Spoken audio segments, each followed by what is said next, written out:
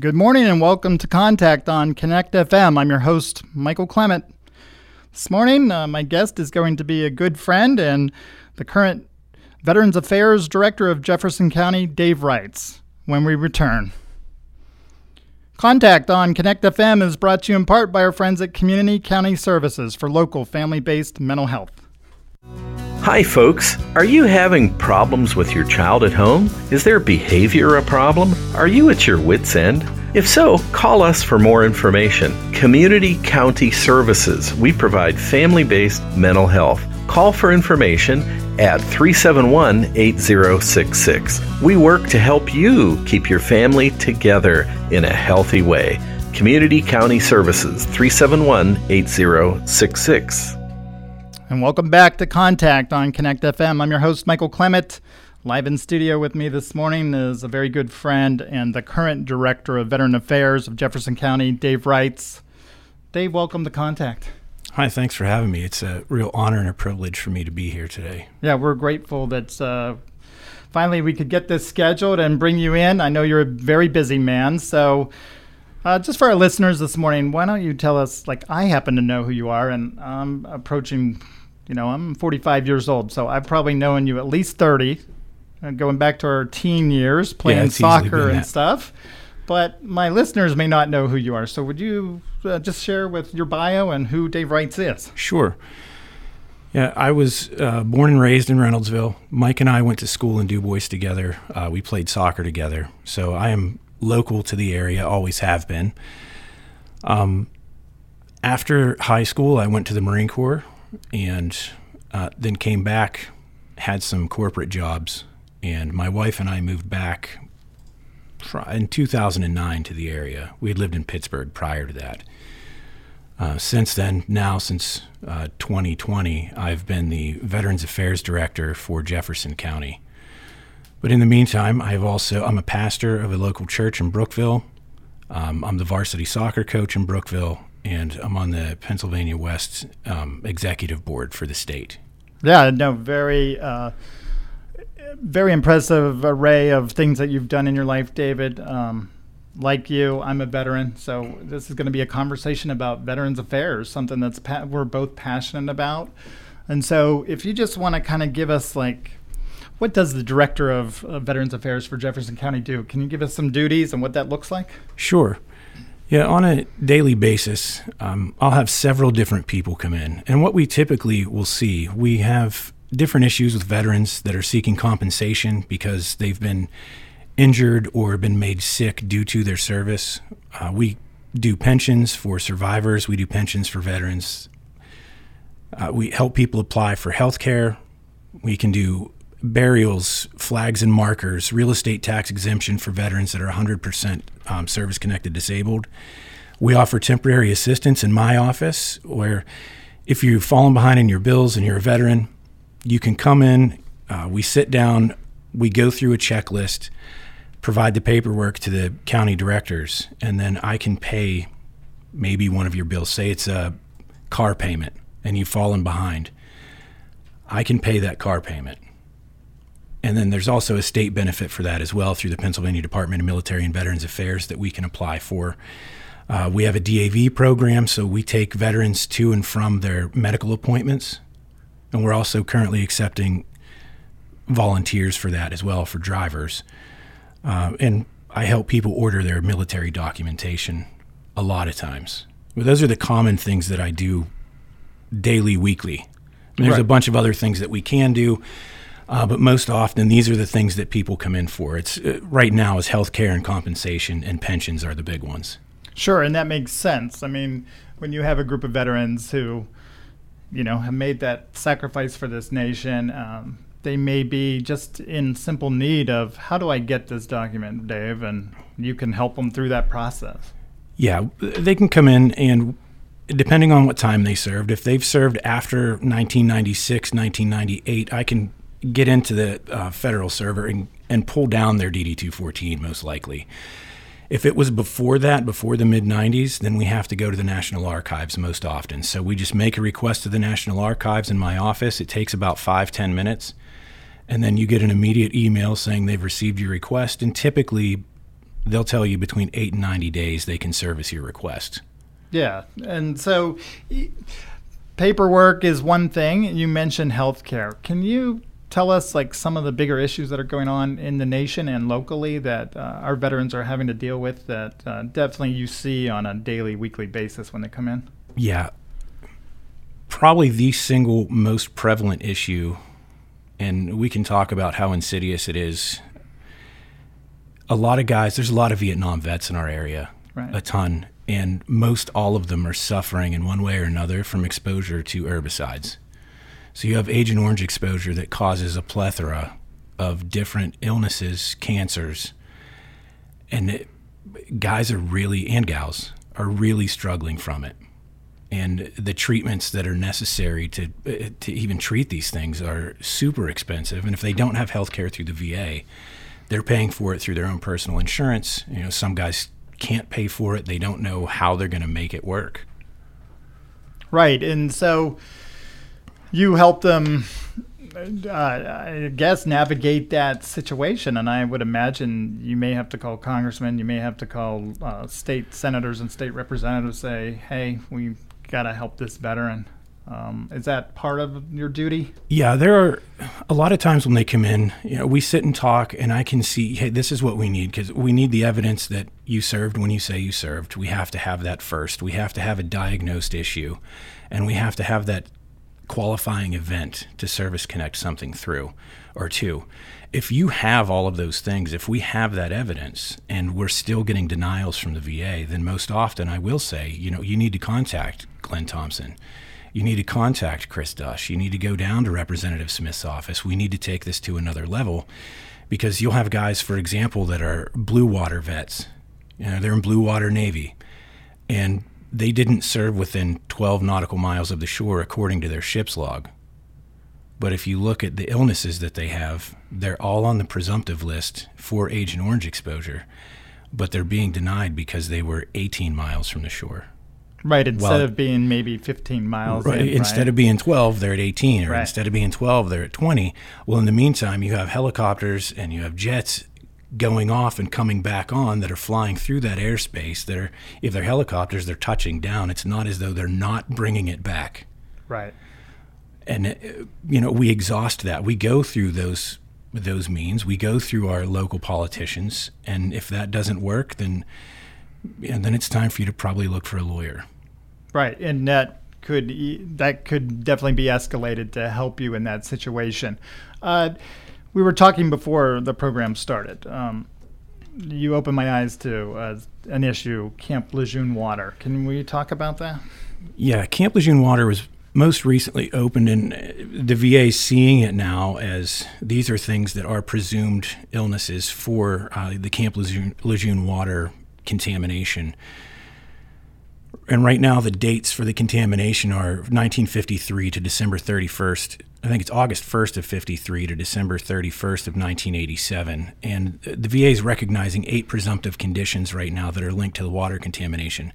So if you served in Camp Lejeune or on Camp Lejeune proper or any of the surrounding smaller bases, they're all covered. And there are several illnesses that are there. And one of the misconceptions is, because I had a veteran in my office last week that said, oh, this is from all of that diesel fuel. It's not from diesel fuel. The contamination's from 3 known dry cleaning chemicals. And right now, what they're saying did it was ABC dry cleaners. And the dry cleaning chemicals were being emptied into the water. And this is what's caused all of it. But there are 8 that they recognize. There are a number of others that if you have these issues, you need to apply. We need to make the VA tell us no or yes. Because most often if the VA tells you no, they'll say, these are the things that you had going for you in your case. And then they'll say, this is why we've denied it. And they'll give you a bullet point list of the reasons why they denied you. So in essence, they're giving you the roadmap to a yes every time they give you a no. Right. Sometimes it's impossible to get that yes, but most often the information's there. We just have to go mine for it somewhere. I follow. So you're going to get, as you said, the roadmap. They're going to tell you, okay, this is denied, but here are the reasons, and continue to work through those reasons and find out what's going on, right? You may just get it approved in the end. Yeah, so for any of you out there that are suffering, that were in the Marine Corps or that served on Camp Lejeune, Navy especially, because we have a lot of corpsmen and there's a lot of naval personnel there. There could even be guys from the Army that trained there or the Air Force that trained there for any sustained period of time from 1953 to 1987. If you have adult leukemia, if you have aplastic or myelodysplastic syndrome, bladder cancer, kidney cancer, liver cancer, multiple myeloma, non-Hodgkin's lymphoma, Parkinson's disease, certainly those are presumptive. So it makes it somewhat easier for us to make that claim to go and get compensation for you and health care. But there are a number of other issues that they're not presumed service-connected, but we still apply for to fight for. I mean, you can have scleroderma or breast cancer or lung cancer, esophageal cancer, neurobehavioral effects, renal toxicity, female infertility, miscarriage. I mean, there's a number of things that they're saying could be caused by these chemicals. And those chemicals existed both in your bathing water and in your drinking water. So you were literally taking it in every possible way that you could. And that seems like a long time in between. I think you said in the 50s to 87. That's a long time to have a water problem at a base. I mean, you and I have both been stationed at bases. I was at Hill Air Force Base. Fortunately, we didn't have this issue, at least not that I know of today. Yet. But, that's a little concerning. It's 100% concerning. And I think that it was found in 2 different wells in 1987. Wow. And then from that, they started to look in the entire water table and found that it was contaminated. And, right now, these are the dates. These dates might change in the future. Right. I mean, they could, from what I was told last week, they're doing a study now on guys and gals that were there after that time period. Sure. To see if there was still some lasting effect. Right, with good reason. So I know it's somewhat of probably a loaded question for you, but are we doing enough in our government? I mean, I'm a veteran, you're a veteran. We're definitely passionate about this. There definitely is. You can go overboard in taking care of an issue, but you can also be under it. What's your take on it? I mean, you're in the middle of this as an employee of Jefferson County, I get, but you see all these cases both locally and nationally. Do you think we're doing enough as a nation for our veterans? I don't. And most veterans feel the same way. Right. The general feeling, whether it's true or not, with most all of us, is that we're forgotten. We come back, and as far as the government's concerned, we're good every 4 years.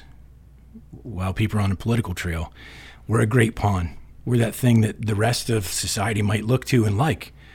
But as far as it goes, during an election cycle, we're valuable. Right. After the election cycle's over, we're not. No, I think it's true, and I think it's unfortunate. Like, I know that we both know, like, when we were serving, you would get a pay raise. At the same time, prices would raise right at your own BX or whatever you have on base, and it would just be like, okay, I'm just getting a raise to pay for that. It's not really a real raise for us. It was a little different in the military than it is in the private sector, although inflation's out of control today. That's a whole different story. But it seemed like inflated inflation. We would get a raise and have to pay more. But to your point, I think we're not doing enough. We have homeless veterans. We see that all the time. We see PTSD is a big issue, if you want to talk a little bit about that. Yeah. I see a number of, again, guys and gals with PTSD. And now PTSD, just so we can take some of the mystique away from it or right. the false belief, you don't have to have served in combat to have PTSD. I mean, there is PTSD out there from assault. Military sexual trauma is a real thing. It's right. a huge thing. And there are a lot of veterans that suffer from it, both men and women.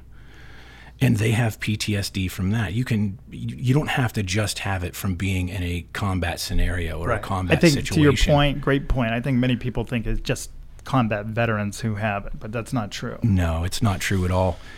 And then on the other side, there's this belief for veterans who think maybe they could have some type of PTSD or they're suffering from it, which it can also show in anxiety and major depressive disorders, but they're suffering from PTSD as well. They think if they come in for help and they're diagnosed with PTSD, that they're going to lose some freedoms that they have, or that they're going to lose their weapons. Because around here we all hunt, or we target shoot, or we do those things for fun, and they're afraid that these things are going to be taken from them, and it's simply not the case. Right. There seems to be a little fear in that. And I think you and I were also talking, like, just the stigma of a veteran saying, I need help, can be a tough barrier to overcome, let alone the rest of the fears of what you perceive may happen to you if I come forward to Dave Reitz and say I need help. Right. And even if it's not PTSD, I'll just give a portion of my own story. Sure. Because I can tell you right now, and there are people out there probably that will disagree with me, and that's your prerogative. Veterans are a very, very proud group of individuals. I totally agree with that. We ask for help after every single means has been explored. We will walk every avenue first before we go and raise our hand and say, I need help. And even in my own personal life, for 12 years, my wife probably once a month would say, you need to go to the VA. I'm like, all right, I'll maybe next time. Right. And I didn't see a doctor for probably 10, 12 years after I got out of the Corps anyway. Right. And then finally, I went. And a lot of times when people come in, and I hear the same story all the time, someone needs it more than me. There's someone else that's worse off than I am. I'm doing okay. Or I didn't do enough to deserve X, Y, and Z compensation. The fact of the matter is you went in whole and something has happened to you. Right. And it doesn't matter if it's hearing loss, or if it's you now have PTSD, or if you have a cancer. You went in whole and now you're not. Something has happened. Something has changed. And there's compensation out there that we can apply for, to include the healthcare benefits. Right. And to your point, it should be there, and we should have it available, whether you're struggling with PTSD, homelessness. And I think it's another excellent point, David, is I think the American people, our psyche says, oh, they're a veteran, they're fine. And veterans also believe they're fine because we did serve and we did make that sacrifice.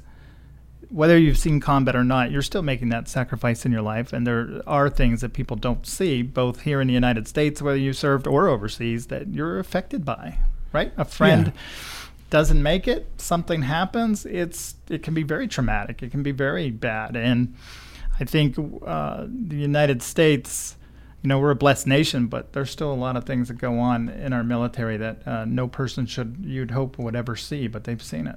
Absolutely. And, to go back to the VA, I think the VA is helping. And right. If we talk about just the healthcare side here, we are 100% blessed in Western Pennsylvania. Mm-hmm.